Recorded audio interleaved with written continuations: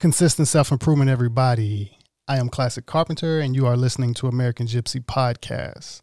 I'm here today with my co-host, Gypsy. And we have a special guest today by the name of Wajid. Go ahead and tell us a little bit about yourself. Hey, Classic Gypsy. Great to be on your show. Glad to have you. Wajid. Thank you. I appreciate it. My name's Wajid Hassan. I was originally born in Pakistan many moons ago, and my parents lived in the slums of Pakistan in the city I was born in, Lahore, and they decided when I was at the age of 3 to move to England. So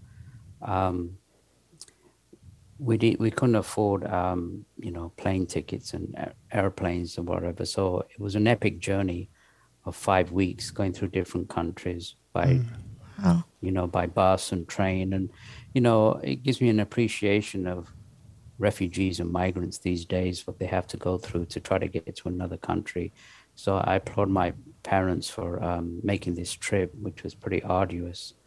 And it was me, my 3 siblings, and my mother was 6 months pregnant at the time. Wow. And it was a long haul. I don't remember much of it, being only 3 years old, but the journey consisted of different buses and trains through Afghanistan, Iran, Turkey, Greece, Austria, then on to France, and then crossing the English Channel to England. Wow. And then I'm from Mississippi. Sorry to interrupt you. I'm from Mississippi, and my wife is from East Africa, so I have a deep respect for that journey here. So even as you talk about your journey here, it's she's familiar with as far as that transition here. But even just to hear it, every time I hear it from a different person, this is just absolutely. Yeah, we'll discuss East Africa because I've been there as well, Gypsy. So that later. Yeah, I'm from Eritrea, but I grew up in Ethiopia. Yeah. Okay. Yeah, I was in Kenya in 2006, and then when I was on a safari in Kenya, and then we went over to Tanzania, and I climbed Mount Kilimanjaro. So that was Wow. Quite an epic. I love Africa. Africa is a beautiful continent. Yeah, but I didn't mean to interrupt you though. You say no, absolutely. You can interrupt me anytime. It's your show. I know, but I'm still don't want to get off track from what you were saying as far as the part in your journey. I'm interested to see your arrival to the States. Yeah, and then from there, we lived in the north of England till I was the age of 10, and then we moved to London, and went to high school in England in the East End of London, which was kind of the rough part of London. Had to deal with a lot of racial prejudice and abuse and whatever, but that's just part of a journey of being an immigrant or a migrant, coming to another country. Sometimes they don't welcome you with open arms, but at the same time, there was a lot of good people as well, so you can't put down everybody. Just if there's a minority of people who show hatred, you can't blame the whole populace. And right. I got my formal education in England, and then eventually I got into the technical field as more into computer repair. Became a field service engineer for a large company in southern England, and then eventually moved to Los Angeles back in 1987 permanently. And I lived in Los Angeles for over 32 years. So I know downtown LA quite well. I guess I've lived in LA more than I've lived in England. And so again, I pursued my career as a field service engineer working for a large corporation, TRW, their computer maintenance division in Santa Fe Springs. And then eventually I got on to working for myself, started my own little business, ended up with a little computer repair shop in Hollywood. Okay. And near on Sunset near Highland. And then from there, in 1997, my spiritual master that I'd been following since the age of 16 passed away. And I got into a really deep depression because he was like a father figure to me. And so my wife at the time, she said, well, when you're in England, at the age of 15, I got in front of the school, made people laugh. And she said, well, you made people laugh and you're a drama school teacher. She said, that you should get into comedy and acting. And, at that time, my parents being immigrants, they would have nothing to do. No, you're not doing no comedy and acting. Yeah. And science. Yeah. So I didn't get that opportunity. I wish I had, but then it wasn't meant to be. And so I decided to take some stand-up comedy lessons and started doing the open mics at the Laugh Factory and the Improv and the Comedy Store. And I was quite happy doing that. People like me putting a turban on my head and putting on an Indian accent, making them laugh. But comedy is a tough business, though. Even a lot of people don't understand what it takes to do comedy Stand-up and to comedy. Yeah. And just it's one of the hardest businesses out there. I've spent a little time with some comedians in Atlanta, and it's the same hustle. Business. Yeah, it's a tough business, and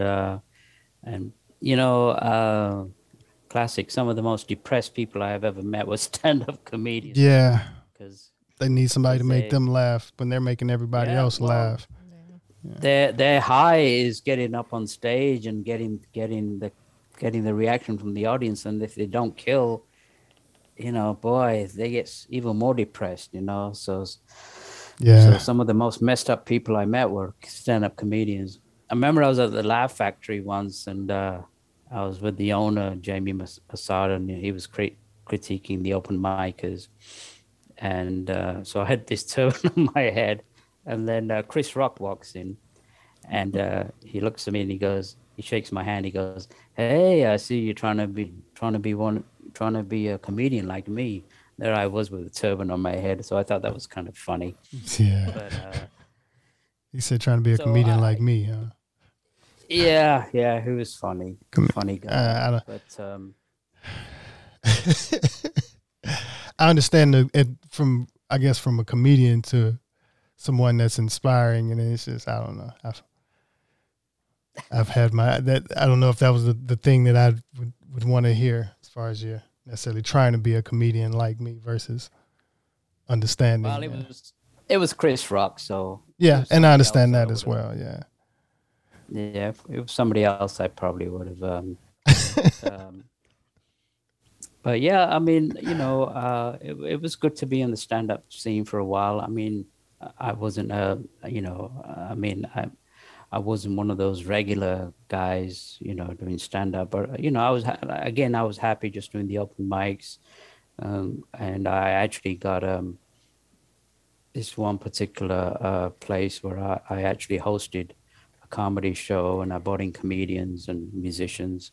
So I was happy doing all that. And then this lady walked into my store one day, and I fixed her Apple computer. And she kept looking at me, and finally I said to her, well, why do you keep looking at me? She said, you have an interesting face. I said, so? She said, well, I'm a casting director. I said, so? Because I didn't know what a casting director was. She said, well, let's see if we can get you an agent. So she got me a commercial agent. And so I guess I was discovered in Hollywood. At your shop, huh?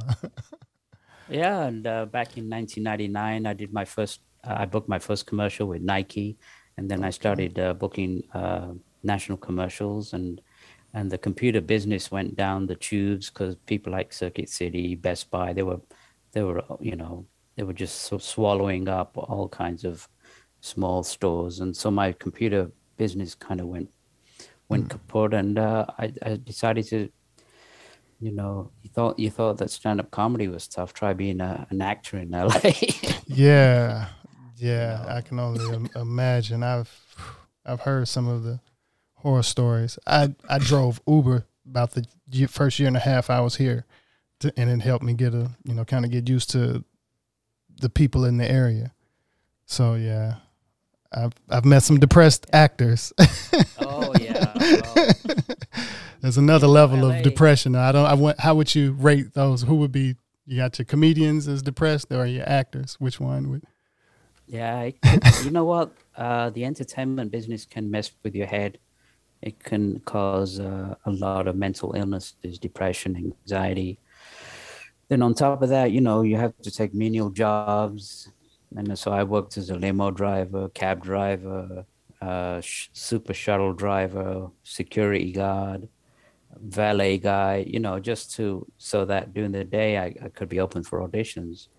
So from being a field service engineer to a wannabe actor, it was a kind of a downscale. But the good thing was, as a union actor, I got steady work over the 20 years that I did it. So I think again being niched as a East Indian, or East Asian, because Hollywood loves the stereotype. Yeah. So there wasn't that many of us, as opposed to being like you know a white, blue-eyed, blonde. There's like thousands Yeah. nice-looking actors and actresses in Hollywood, so they have to really compete. Not saying that I didn't have to compete, but I still had to deal with a lot of rejection, and that's the thing with being in the business. You have to deal with 99% rejection, especially like It hurts. I remember. The hard part is it's not when you go to the first audition and they don't want you back. That's fine, but when you go to a first audition and then they call you back to a producer's session, and then they put you on a veil for the commercial, and then from a veil, of all the hundreds of people who submitted, it's down to like 2 or 3 left. The hardest one I had to deal was one for Metro PCS a few years ago. They just loved me and they wanted me in, and I thought I had it. And at the last minute, they dropped me. And the guy who got it, is an associate of mine. I think he bought, because it was a series of commercials. He bought his house for $500,000 cash. So he made a lot of money on those commercials. That position. So, and it's like the lottery. Like you have it in your hand, and then it's just like suddenly, like Jeopardy. Yeah. You think you're gonna win all this money, and then it just it's taken away from you. 1 minute you think you have it, and next minute you don't. Yeah, I'm sure it definitely takes a toll emotionally, and as far as out here, you can see it breaks some people. It will literally break some people. As far as I have experienced street performing here in downtown LA, and yeah, I've seen a lot of broken people that they couldn't take, and they're just kind of, I would say, results of Hollywood. Just they got the worst part of Hollywood, from the depressing part, and then probably the drug addiction, if anything, and then they just weren't able to handle it. So hats off, just even up to now, from what we've heard, even dealing with LA and Hollywood and stuff like that. Hats off, because Well, I would agree with you, because I got to the point, I reached my 50s and I'm still hustling. And I mean, I did okay.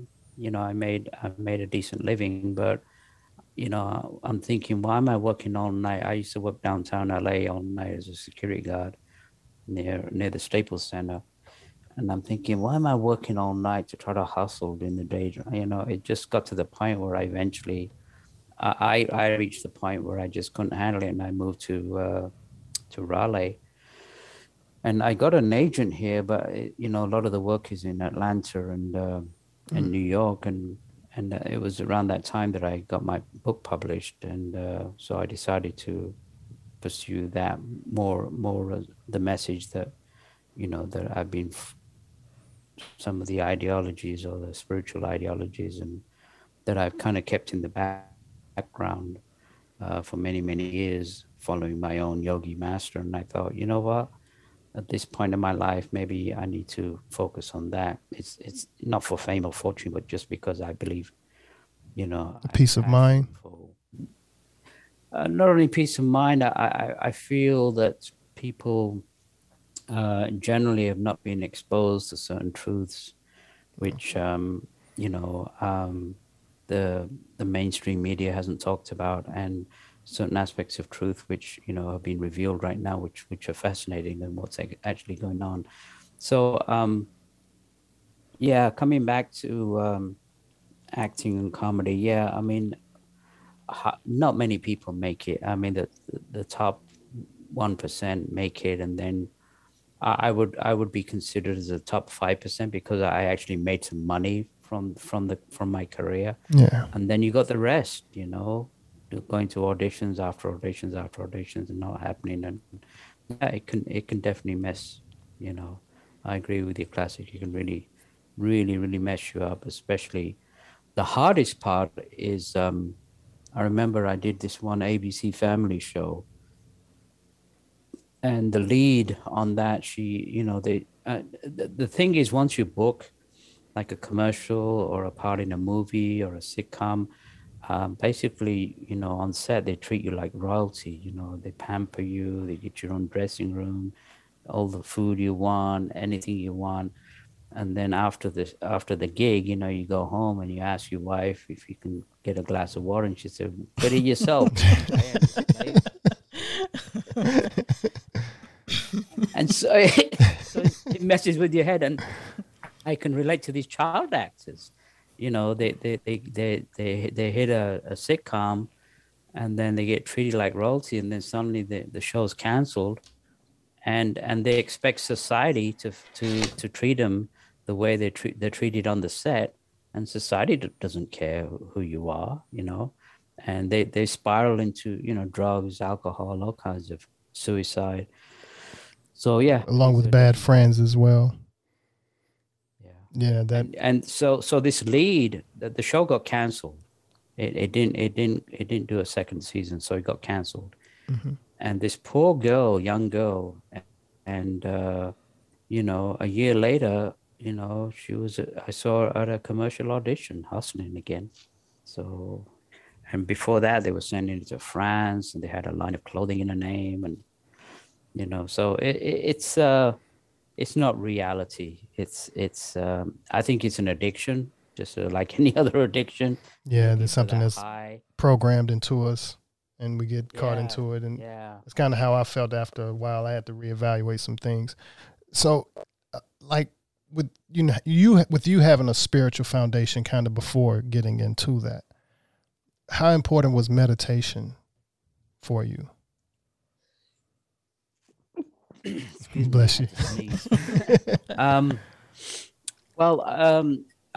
glad you asked me that question, because I was, when I was in England, primarily I was raised as a Muslim, and I had to go to the mosque. I read the Quran, did the Arabic prayers, and at the same time, being in England, I went to Church of England schools where we had Bible study, Christmas hymns, carols, and all that. And so I got both sides of two religions, Islam and Christianity, and I enjoyed both, and I don't see any difference between religions. I think they're just different aspects going to the same divine principle. I'm very open to all religions. And it was at 16 in London that I met my own spiritual master, an Englishman by the name of Dr. George King. And then I decided to follow him, and I've been following him for the last 40 plus years. And, in these days of chaos and fear and tribulation, I think it's important, like you said, Classic, to go into yourself and go into meditation, and you know, and you know, prayer and meditation, I think, is essential for every human being. We're all, I consider ourselves, I think we're spiritual beings in physical bodies, not the other way around. Yeah. And those things, I agree with you. They're very essential. And I've been, you know, I've had like many people, have had a lot of ups and downs in my life. But one thing that I did do is keep my, you know, focus on my spiritual life and my spiritual path, following my own yogi master and his organization, the Aetherius Society. So I've been connected with metaphysics and spirituality for over 40 plus years. What inspired you to write the book? You know, just like with any any creative aspects, if you like painting a picture, or if you're a musician, or if you're an actor, or if you're a poet, I think writing again is classed as a creative, and it was something that just came to me. Initially, I got an email from some company saying that you know, that they would they would write my book for me. They would interview me, and all I had to do was do the audio, and they would do all the rest. And I think they wanted like $15,000. And I thought, you know what? I think I can write my own book. So so it's just an inspiration, and then I just started writing it, because again, writing, you know, it's a creative process. You can't just suddenly say, I'm going to write a book. It has to come from within. Yeah. And so it was a way of just transferring my life's experiences, my own spiritual experiences, my experiences with my yogi master, some of the truths that I learned along the way, and just putting them in a book. And it took a little while to publish. I just had a lot of hiccups along the road, but finally I got published last in August of 2020, just when COVID was starting up. And it was good timing, because people were interested. The title was called "The Struggle for World Sanity," and it was a befitting title in all the chaos that was occurring. Yeah. And I think the inspiration behind that, Gypsy, was that, today, we're just inundated with the media creating a lot of fear with not only the pandemic, but we're seeing endless wars and hatred between races and religions. We have an economic system that favors the rich. The rich are getting richer, and the working class are getting poorer. We have pollution, and we have ignorance. We've created a world that's in regression. So the inspiration behind the book was to offer a ray of hope, inspiration, so that, to let people know that the future is not going to be like that. We have actually a glorious future ahead of us. So despite what's happening right now, there are going to be major changes that are going to occur within the next few centuries on planet Earth. Yeah. I can feel that coming as well. Yeah. So you mentioned your wife. Where did you meet your wife? In LA or before coming to LA? Yeah, I met her in LA. Unfortunately, we parted ways. We were married for 12 years, and I met her in LA. So okay. You have kids? And we didn't have any kids, but have some pets, which I consider kids. Those are kind of like kids now. Yeah. I guess to kind of go back to a little bit on LA, what was it like when you got here, when you first got to LA? What was your experience like? Well, not necessarily with the work wise, but just what did you think, even from... it was very exciting, palm trees and sunshine and beaches, Yeah. compared to, the fog and rain of London, the Mm. congestion of London. It was very exciting, some very, very good times, hanging around the discos at the time. And I had hair on my head and, bell bottom bell bottom pants and all that stuff. And yeah, it was fun. LA is a fun place. I'm not sure right now, all the terrible homelessness they have there now, right now, and the economy and the rents are so high. But yeah, it was very exciting to be in Southern California. So was it a big? I I'm sorry. Go ahead. I remember I worked when I was acting. I worked as a limo driver. I got to travel all around Southern California. That was really interesting.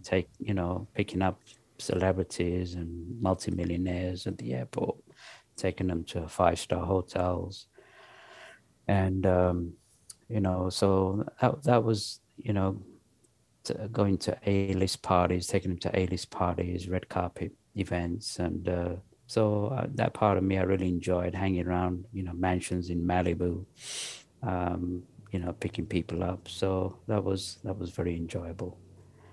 You learn a lot, interacting with the rich and famous. Yeah, I agree. Driving Uber, you get all kind of people that you pick up from the airport and stuff. It's the same thing, kind of. But I was gonna ask, what was the biggest change, or that was there like when you moved to you're in Raleigh, right? Yeah. Yeah. What was the when you left LA going to Raleigh?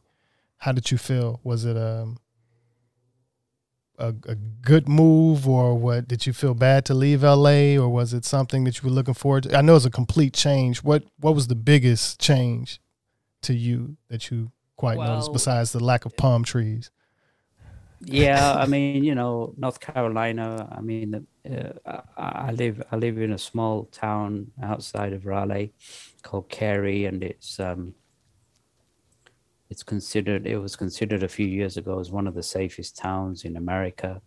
Wow. So from the hustle and bustle of the big city, to suddenly be transported to quiet. The first thing I noticed was the quiet, because there's no quiet in LA. Wherever you go, there's helicopters and cars and trains, and there's no peace of mind in LA, and unless you go up in the hills, you can get some peace of mind. But yeah, completely different. I mean, LA is my town. I still miss LA, and I'll probably come back and visit, but I'm not sure if I would come back to live right now, based on what I'm doing promoting the book. But yeah, complete different change. Yeah, it would here. definitely be nice to have you come in and do a in studio interview as well if you're ever in the area. Yeah, absolutely. Yeah. But small town, the people family orientated. You go for a walk, and people. That's one thing I noticed when I walked down the street. People smiled at me and waved, and I'm like, "Why are you smiling and waving at me?" Nobody smiles and waves at you in LA, unless they want something from you, right? They're gonna mug you or something. But Southern hospitality. Yeah. anyway, that was just So in a way, it's nice. My family's here. It's nice to be with family. But yeah, LA is, again, unless you have money or some kind of stability, LA can be a very cold town, as well. So I've seen that aspect as well. Yeah. As far as some of the spiritual places like Sedona and a couple of places, that you ever visit any of those for just out of curiosity? I never got to Sedona. I used to enjoy going to the Self-Realization Fellowship has a beautiful little temple over by Pacific Palisades. Not sure if you guys have ever been there, but it's a very, very quiet, serene place. also, there's a holy Mount Baldy is considered a holy spiritual mountain, not only by the Native Americans but also um, by my yogi master actually charged the mountain with energies. It's a very spiritual center. So I've done a few pilgrimages to Mount Baldy, and every year they have uh, not be well. Last couple of years they haven't because of COVID. But once COVID goes away, but prior to that, they would have an annual pilgrimage to Mount Baldy where people from different religions would come together to the mountain and do their own particular prayers and send out energy for peace and healing. So that's a very I used to enjoy going there. I've been hiking and to that mountain many times. So I find that very, and again, it doesn't. I mean, I think some of the most beautiful spiritual places are places like the beach or the mountains or just nature in itself. It doesn't have to be a particular temple, but of course, places like Monterey, Big Sur, those places. I mean, those are just heavenly places. Aspects of California which a lot of states or countries don't even have. So California is definitely a beautiful place. I read in your bio you had some sort of encounter. Can you tell us a little bit more about that? Yeah, I when I was in England at the age of 18, I just joined my master's organization, the Ethereal Society, and I had this strong feeling that I had to be somewhere, and I couldn't ignore it.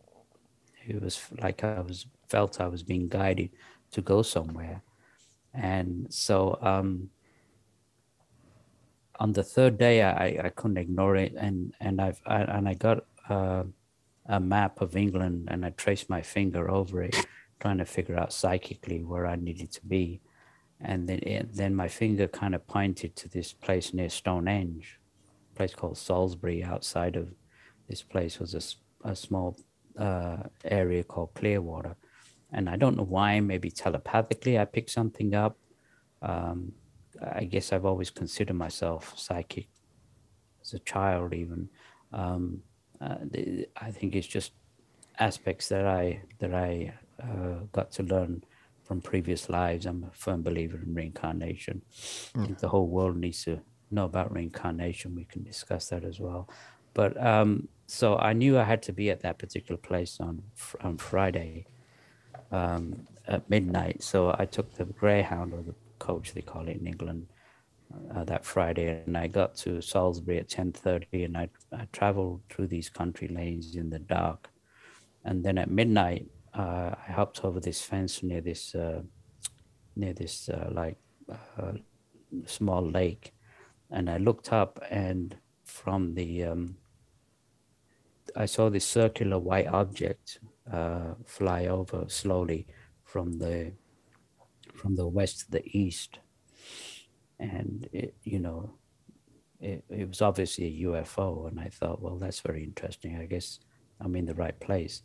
And then at 1:30 in the morning, another disc-shaped object, white disc-shaped object, came from the traveled from the south to the north, and for some weird reason, it kind of signified the sign of the cross. I don't know why.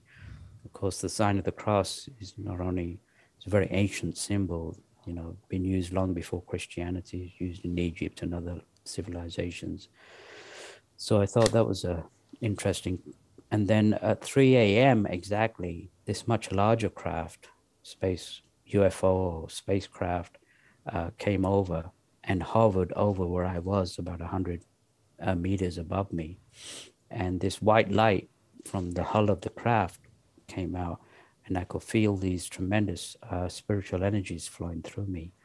And I was kind of in a deep state of like spiritual ecstasy, and and then the craft slowly moved away. And I thought, the thought that I got from the experience was, these beings that control these spacecraft or UFOs are not only advanced scientifically, but also very advanced spiritually. And they know about us, they care about us. And, I didn't know anything about UFOs or flying saucers at that time, but I thought it was a very interesting experience. Of course, being 18 at the time, I didn't tell anybody. It was something that was very personal to me. Plus, most people would think I was some kind of quack. And so I didn't really talk much about it, maybe to a few friends, and I let it go. And then I thought, I'd like to put that in the book to let people know, because now with technology and space exploration, people are more open now to life on other planets, to UFOs, extraterrestrial craft. And I think the majority of people surveyed, are pretty, no matter what the government or the media tell us anymore, that there are beings not only in this solar system and beyond that are watching us, that have been watching us for the last 18 million years.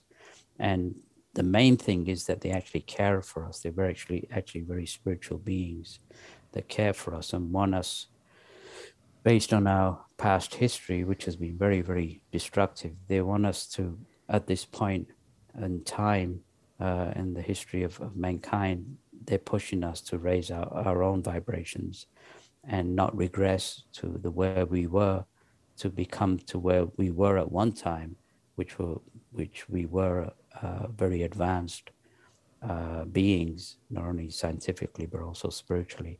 So they contacted my own yogi master back in the 50s and 60s, and some of the messages that they put through him were these messages of upliftment, asking,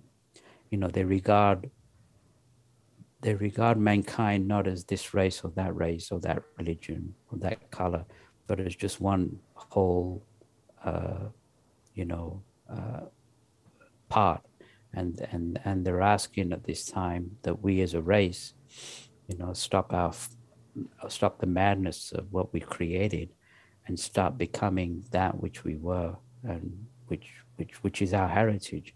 We didn't come to this planet to suffer. We came here to raise our consciousness and go into deep meditative states, and eventually gain, high aspects of enlightenment, like nirvana or cosmic consciousness, and then eventually learn all the lessons that we're supposed to learn, and then move on and go to other different planets or planes of existence. So from that early age, I just got that feeling that, we're not alone, and we've never been left alone. These days, I can't put my faith in any politician. I can't put my faith in any orthodox religious leader. I can't put my faith in the generals, but I can put my faith in people like Krishna and Buddha and Jesus, who I believe were highly advanced beings from different spheres. And what they're saying is that we need to go back to the, not religious teachings, but the spiritual teachings of, things like that, thou shalt not kill, loving your neighbor as yourself, and going and not being hypocritical, but actually being genuinely caring about each other. And that's the crux of the message that these higher beings have been putting through my yogi master. And so that's why I decided, again, another aspect of writing the book is to reveal some of these teachings that are being propounded in these days. What do you think will be one of the, trying to introduce like meditation to beginners, or to, a lot of people are already kind of brainwashed in the daily, corrupt system that we're basically in. So some people that, you notice that they're basically spiritually, they know some things, but they've also kind of went back into, I'd rather stay on this vibration. What is it that, you know, you can't change everybody. You can't wake people up. You can't do certain things.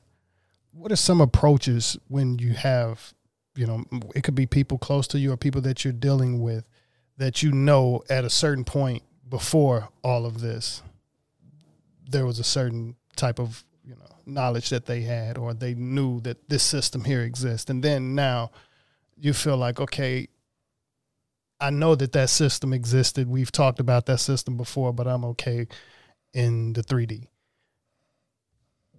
How what's some of the ways to cope with that, dealing with, you know, the time that we're in? Because even over the past two years, a lot of people they've kind of lost their sanity on this reality that we're in.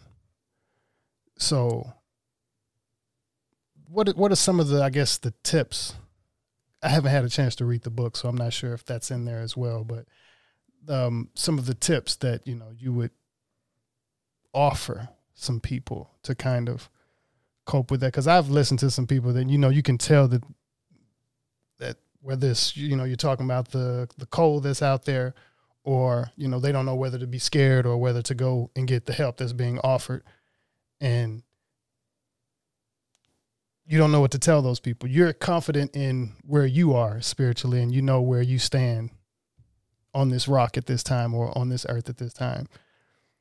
How can you give somebody else just a little bit of confidence or guidance without scaring them?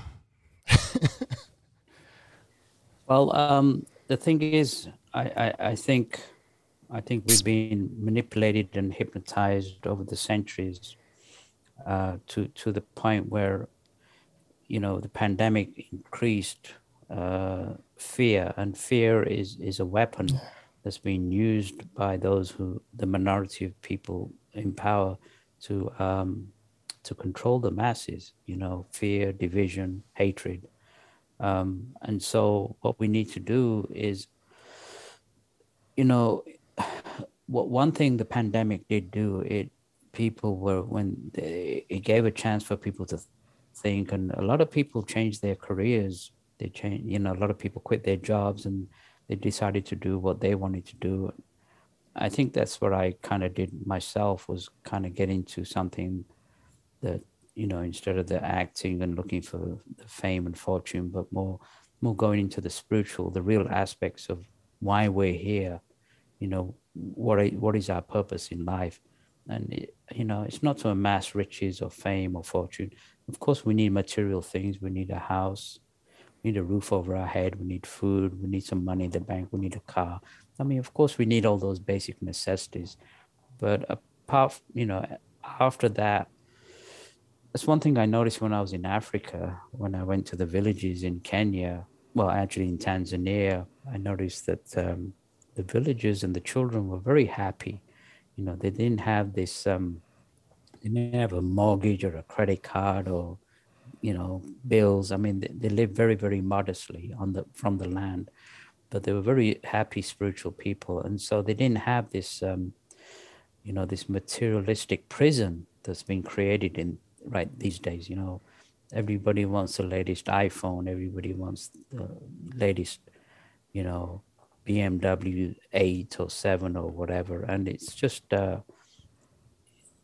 you know, the material things bring some happiness, but after a little while they don't bring that inner contentment. And so there's two aspects of what's happening right now. Classic is that you know, we're in this age now, the age of Aquarius, which astrologically is forcing mankind to start thinking globally, to start being of service, to help not only their friends and family or their town or country, but the whole world. And so that aspect is being pushed on us. Another aspect is that the earth herself is a living, breathing goddess, which people are not aware of. but we've raped and pillaged her for many centuries without giving anything back. And she, as a planetary entity, is also raising her vibrations. And so, and then on top of that, we have inspiration and influence from the higher beings who watch over us. So we're slowly being asked to raise our vibrations. And so it doesn't matter what religion, creed, color, race, or orientation that you are. It would, the message of the day is not follow us and do what we do. Is that the message of the day is service and love for mankind. And that's the only solution, sending out spiritual power, the same healing power that Jesus did 2,000 years ago to, heal the sick and cure the blind and help the lepers. It's that energy which is being asked of, because nothing else has worked. So there is a spiritual renaissance that started, where eventually in the centuries to come, the vibrations will be heightened, and only those people who can align themselves to this vibration will be able to stay on the planet. But there is a new age of peace and enlightenment that but is coming on to planet Earth, where there will be no political system, there will be no wars, hydrogen bombs, there will be no races as such. There'll just be open land and sea, and that's our destiny. And so I believe that this is the beginning of the end of mankind as we know mankind. So we've hit the crossroads. Either we keep regressing and create more problems, or we're given an opportunity now to raise ourselves. And again, on a spiritual level, just sending out this healing pranic energy that comes from the sun. You can just raise your hand, send out light from the palms of your hand and from your heart center, and send this white light and transmute the planet of this mental madness, the hatred and the envy and the greed that's just enveloped our planet right now, and the depression and the anxiety and the fear. So it's a mental war that we're in the middle of. And what we're being asked to at this time is to raise our vibrations by sending out this white light of healing to every man, woman, child, animal, rock, plant on the planet. And it's that simple. It's not rocket science. It's that simple. It's not complicated. And because it's not complicated, I think it goes over a lot of people's heads. Yeah. To just kind of, well, I know meditation is one of the, it's harder than a lot of average people think that it is, as far as when you sit down for 5 minutes, most people are used to having headphones on and music playing and everything else. So when they sit down for 5 minutes, it's like, I can't do it. Not knowing, how much, noise is going on in the head, or just how much it affects them spiritually. So, well, meditation is very difficult. I mean, it's very difficult to control our thoughts. That's just the way we are. And to bring those thoughts together. If people have difficulty meditation, I would suggest, going out to the country, going to the beach, instead of like trying to put some headphones on, trying to meditate in the city, go out to the country, go to the mountains, and just, and just be one with nature and meditate there. I think that'd be more beneficial. Right. I was saying that most people are used to having headphones on, period, daily. Yeah. Listening to something. They can't sit in silence, if it's quiet for too long. Yeah. Look at YouTube, look at TikTok now, like 10-second, videos, and people are hooked on, and they're watching 10-second videos, hit this, that, and the other. It's just messing up their minds. Yeah. Just constant distractions. And meditation is slowing down the mind, slowing down the breathing. And so all these distractions, looking down on your smartphone and being a slave to the smartphone with all these distractions, doesn't help people to start realizing, the truths, and our inner selves. And sometimes it's a case of walking away. I mean, you don't have to say, "Oh, completely stop." I mean, we all need a little entertainment, but not, hours and hours of that. It controls you, Just basically. yeah, to let it control you and just detach from that. And parents, even with kids, should have some quality time where they just, I know schools in China and Japan and India and all that, they're teaching their kids meditation, Yeah. quiet the mind, breathing, and so in this chaos and madness, that's what the kids need to be taught more, instead of watching TikTok for hours on hours on useless mind mush that doesn't really inspire or do anything at all. Wouldn't you agree with that? Yeah. Yeah. Definitely agree. I don't know how old I was. I know I was in college when I first learned about meditation more. Prayer. Growing up in the South, of course, raised Christian. Prayer was one thing, but after learning about meditation and understanding it's definitely two different things: meditation and prayer. So I could say myself, we weren't taught or we weren't educated on meditation as far as when I was growing up. No, I think I was an adult when I first learned about it. And I Yeah. basically watched YouTube videos and followed Well, Dr. them. King wrote a very interesting book called The Nine Freedoms, and it's available in Amazon. And people want to read that. He goes through the history of the world, of mankind, but he talked about aspects of what it needs to gain deep states of meditation. And one of them, is concentration, is concentrating the thoughts, applying the thoughts, bringing the thoughts. The Buddhists talk about mindfulness, watching your thoughts, and then eventually you become a master of your thoughts and not let the thoughts, control you.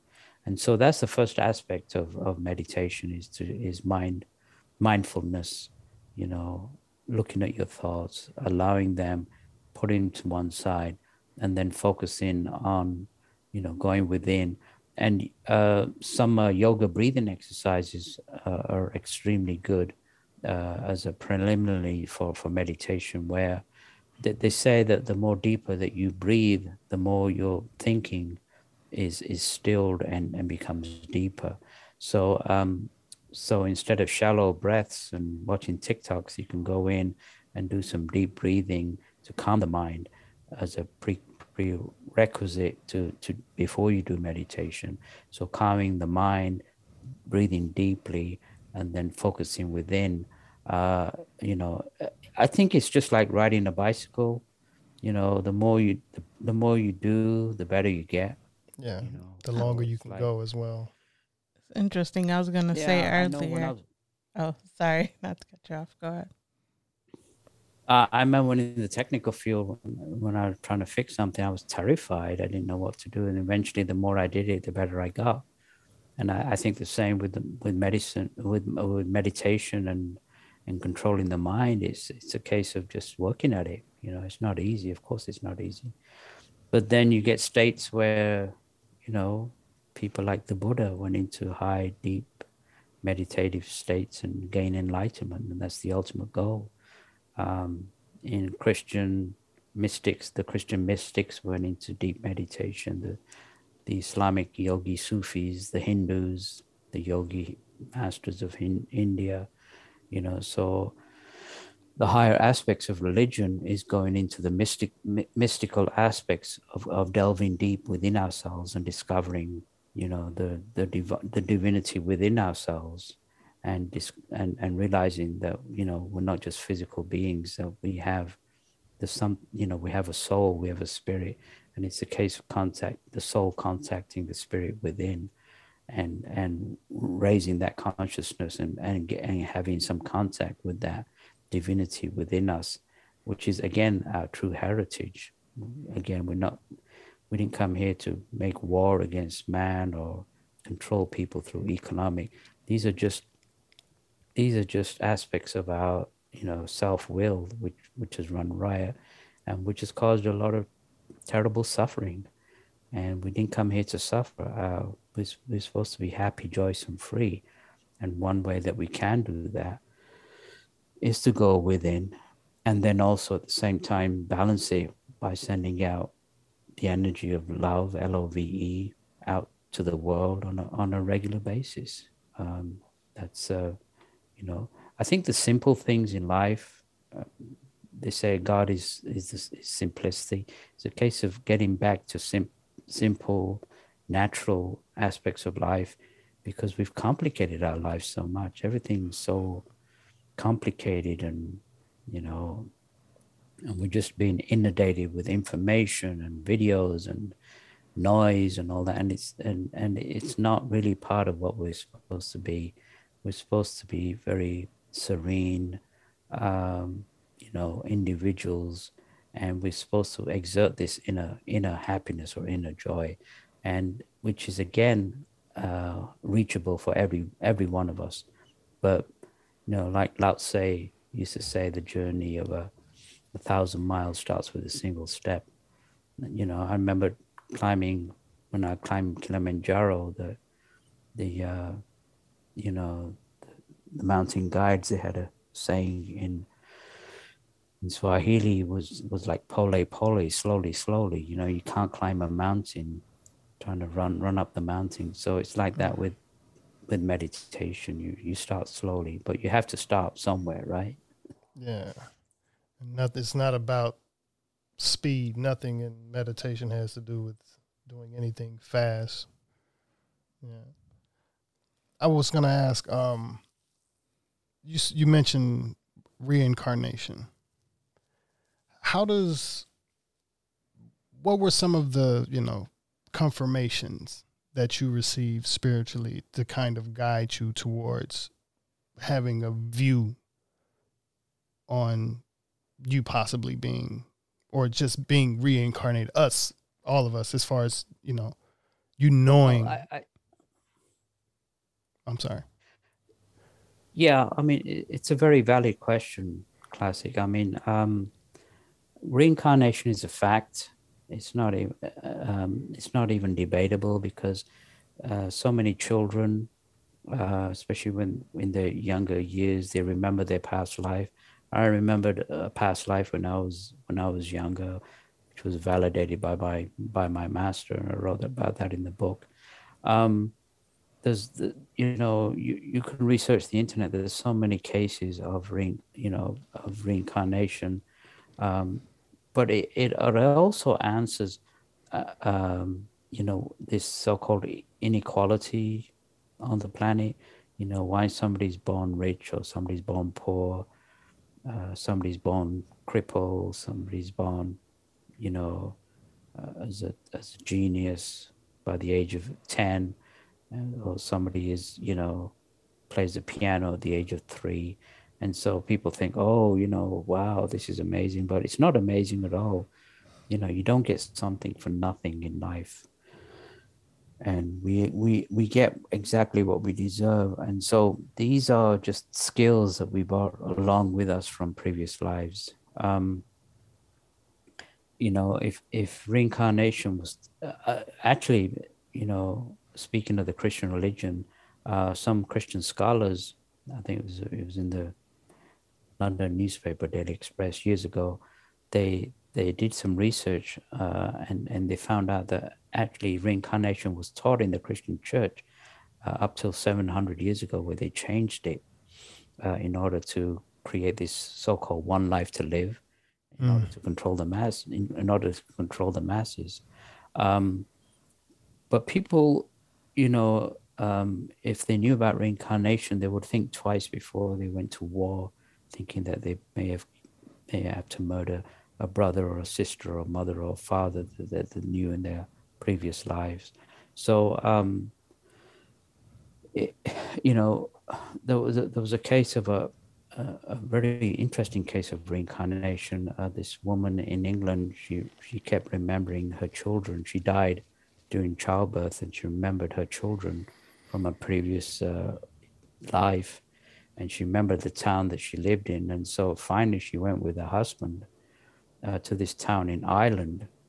They went over there, and they found these children who were now in their 80s, and she's 35. And she recollected with them the stories that she had with them when they were children.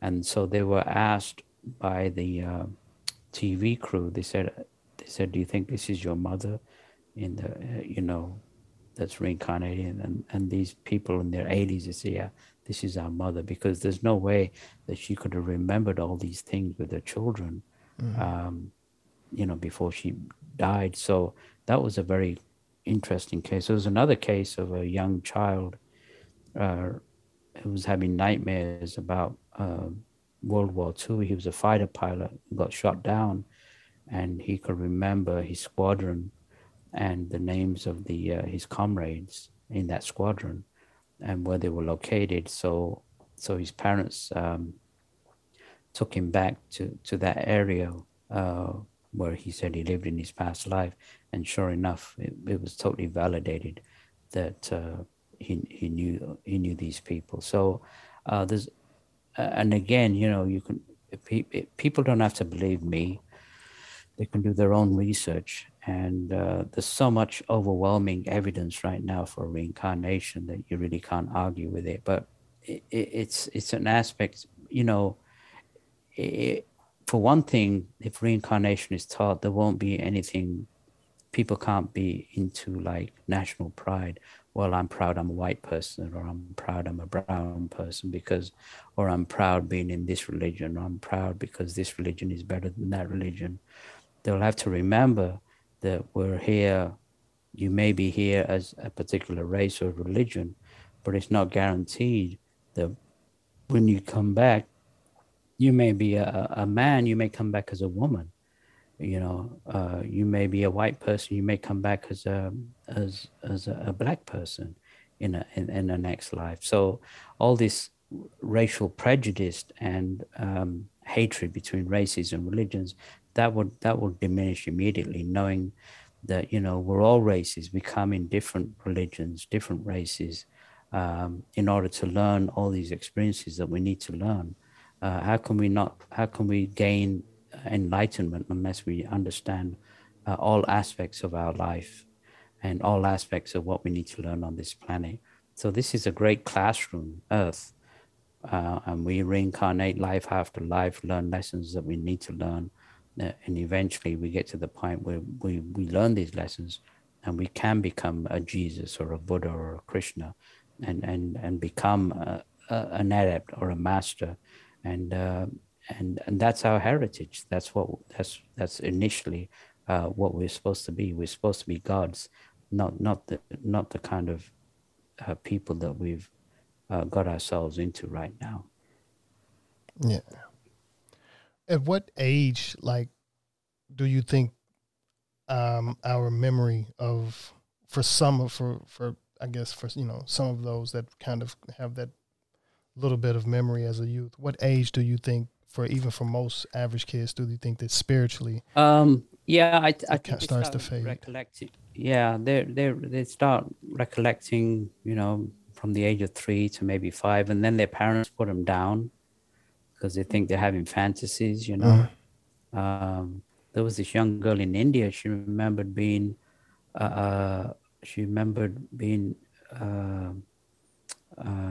living in a castle in Scotland as a lord of the manor. This 8-year-old girl from India, recollecting that she lived in this castle in Scotland as a man. Where do these things come from? They can't just suddenly come from your imagination. And she knew in detail exactly where this castle was and everything.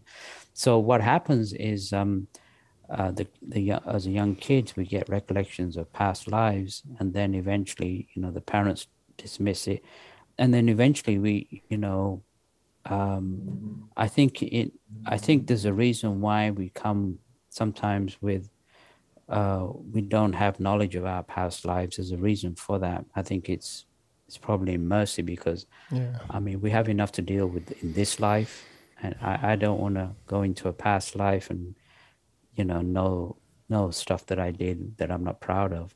So I think eventually they say when you reach a certain stage of enlightenment, you can remember your past lives, but you can look at them objectively. So right now, personally, I don't go into my past lives or try to figure out who I was.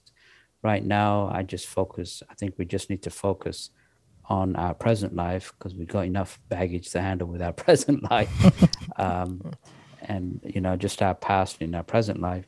And so, but it's important to know that that we've had millions of previous lives. So this is not the one and end of, and eventually we'll pass. And there's no such thing as death. We just go to a different level of existence, and we stay on that level, and then we come back, and on this physical realm, and then we pass and go to the other higher realms. And if you study Hindu and Buddhist philosophies, they talk about different levels of existence. My own master, Dr. King, was able to project to these different realms of existence. He said there were 6 levels above us and 4 levels below us. The 4 levels below the lower astral realms, or the lower planes, and then we have the higher planes. And then we die. When we die, we go according to, there's no judgment. We just go according to our own vibrational sequence. Mm-hmm. So if we've lived a life that's been spiritual, we go to a higher spiritual realm. But if we've been a mass murderer or doing evil things, we again, our vibration goes to those particular realms, and we have to live in those lower realms. So it goes back to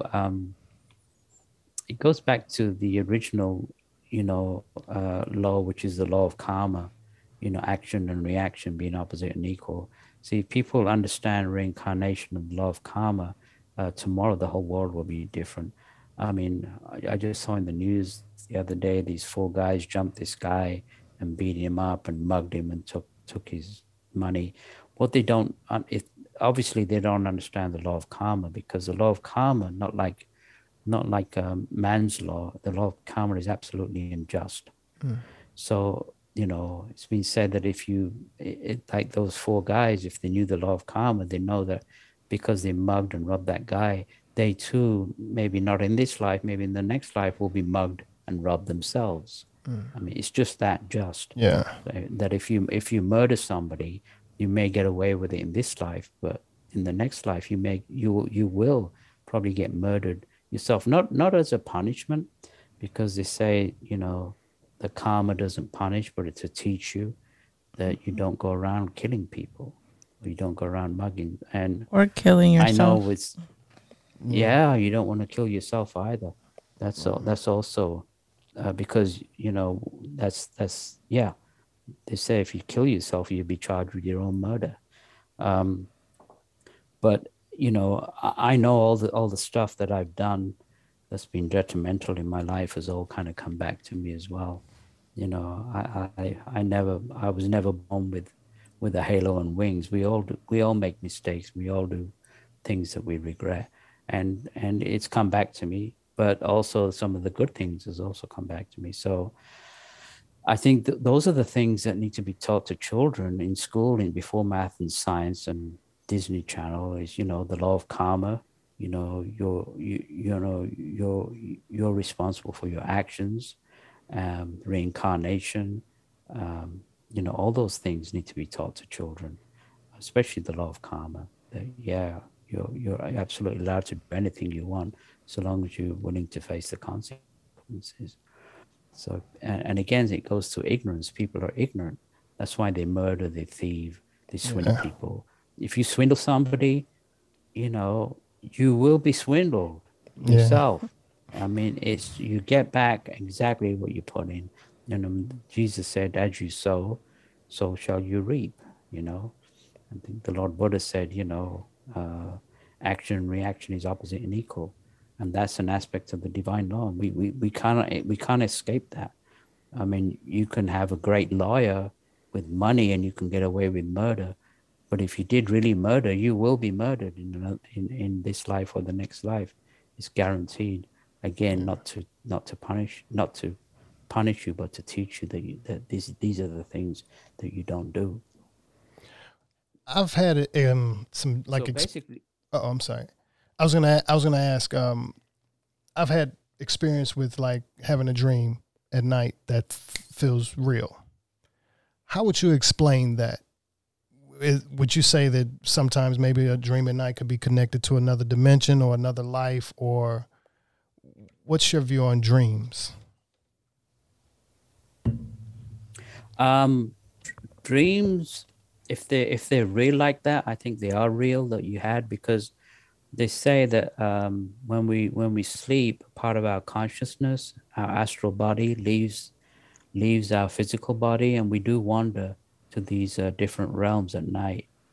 And sometimes you can get really heavy duty nightmares, which are real, and you could actually be wandering into some of these lower realms, or you could have dreams where you're on a mountaintop or flying over the ocean, you're on some higher realm. But yeah, we all project at night.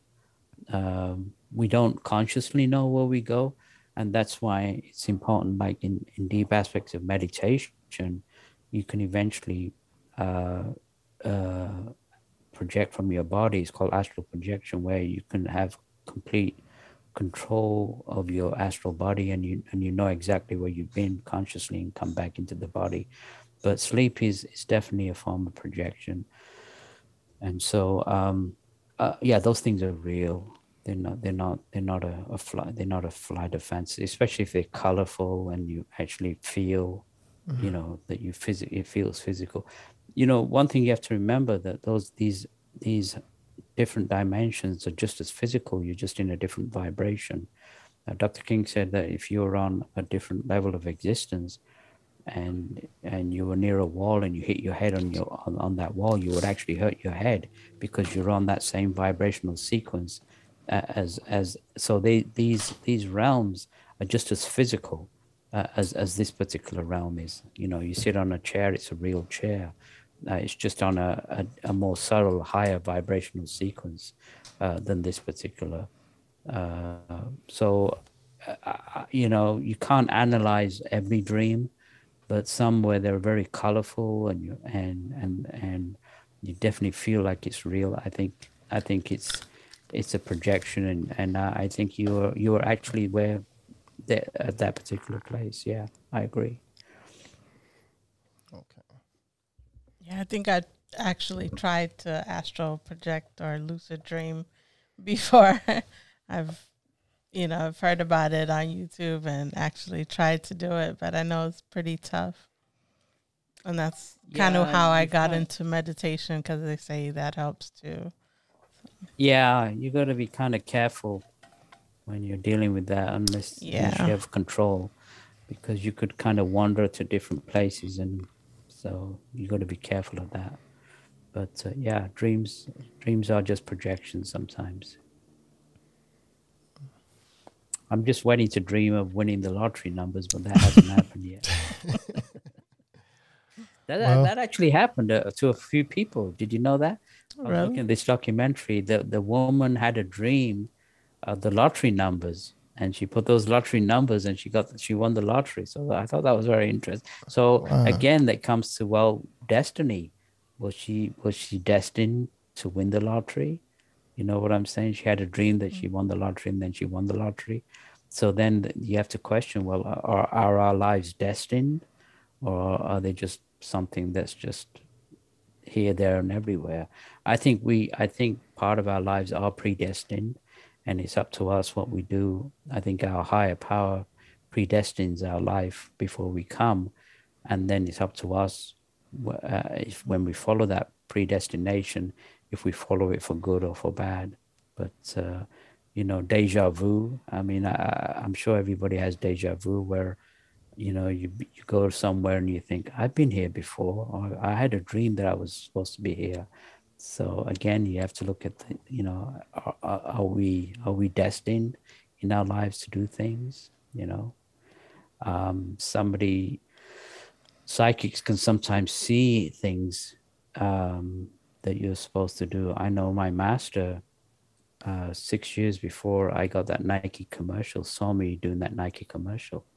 So go figure, you know, was I destined to do that commercial? You know, that's a food for thought, right? Yeah.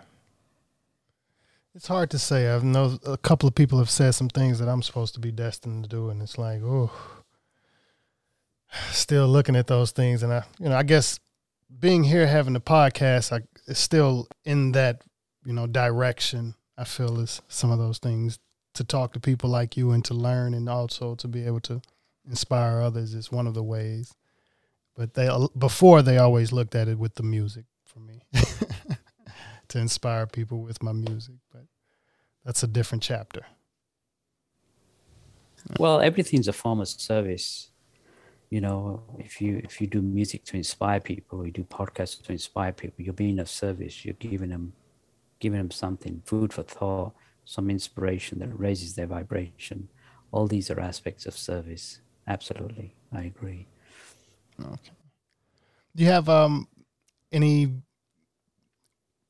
people you can recommend, or any yogis or spiritual guides that you would like to recommend for people to read up on or to follow? Well, my go-to would have to be my own yogi master, Dr. George King and his organization, the Aetherius Society. So if people want to inquire more about that, they can go to the website, which is aetherius.org, aetherius.org. I guess I can give you that information. You can put up on the podcast. Yeah, we'll put it in the description. Yeah. So another, if people are interested in sending out the energy, there's a practice that was given called the 12 Blessings, where my yogi master channeled information from no less person than the Master Jesus himself. It was an extension of the Sermon of the Mount, which he took through as 12 different transmissions over 12 weeks in 1958.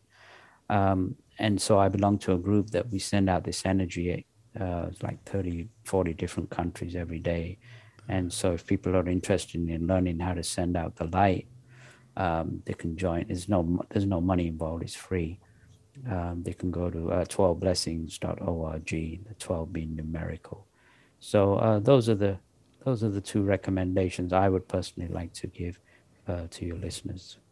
Okay. And also, Aetherius Society, they have courses on, concentration, meditation, and teachings on the true aspects of meditation that people want to learn. So it may, like I say, in true meditation, some of the yogi masters, they go into this process called conscious death, where the heart stops beating. I mean, this is true meditation, and they've raised their consciousness up to the heart center or the throat center or the center in the forehead, and, experience tremendous, highly elevated experiences, but their physical body is completely paralyzed.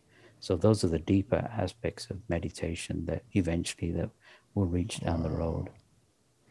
Yeah. So, some aspects of meditation, they can levitate, they can go through walls.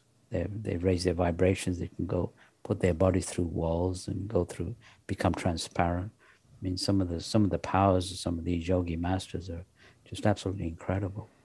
Something that science will not know for many, many thousands of years.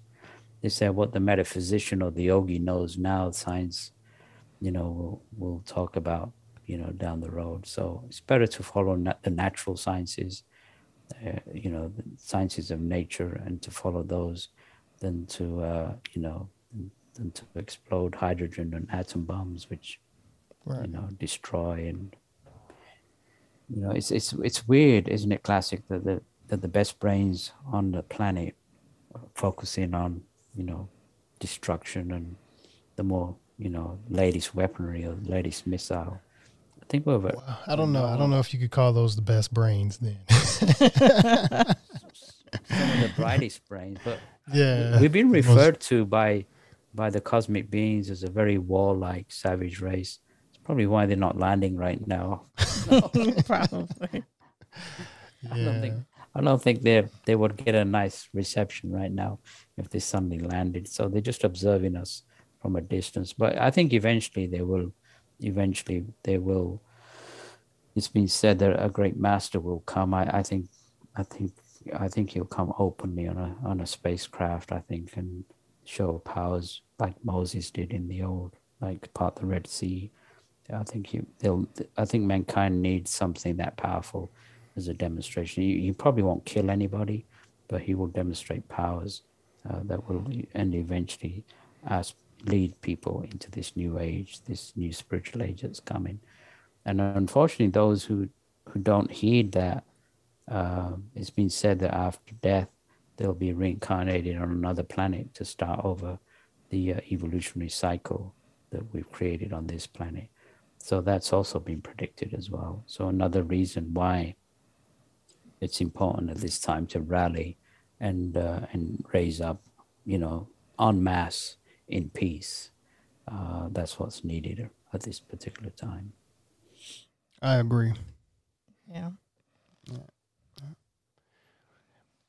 Is there anything else you'd like to discuss with us? I know we're kind of reaching a couple of pauses. I think personally, I think we can I think we've discussed pretty much what. I don't think I can go we can go into different aspects of life on other planets and all that, but if people want to do that, they can. And this isn't it doesn't have to be, it's not a one time only type of thing as well, because I've loved to have you back. I think we can wrap it up, and I would suggest if people want to learn more about what I've discussed is maybe read my book, The Struggle for World Sanity. They can get that on Amazon. It's on ebook, print book, and audiobook.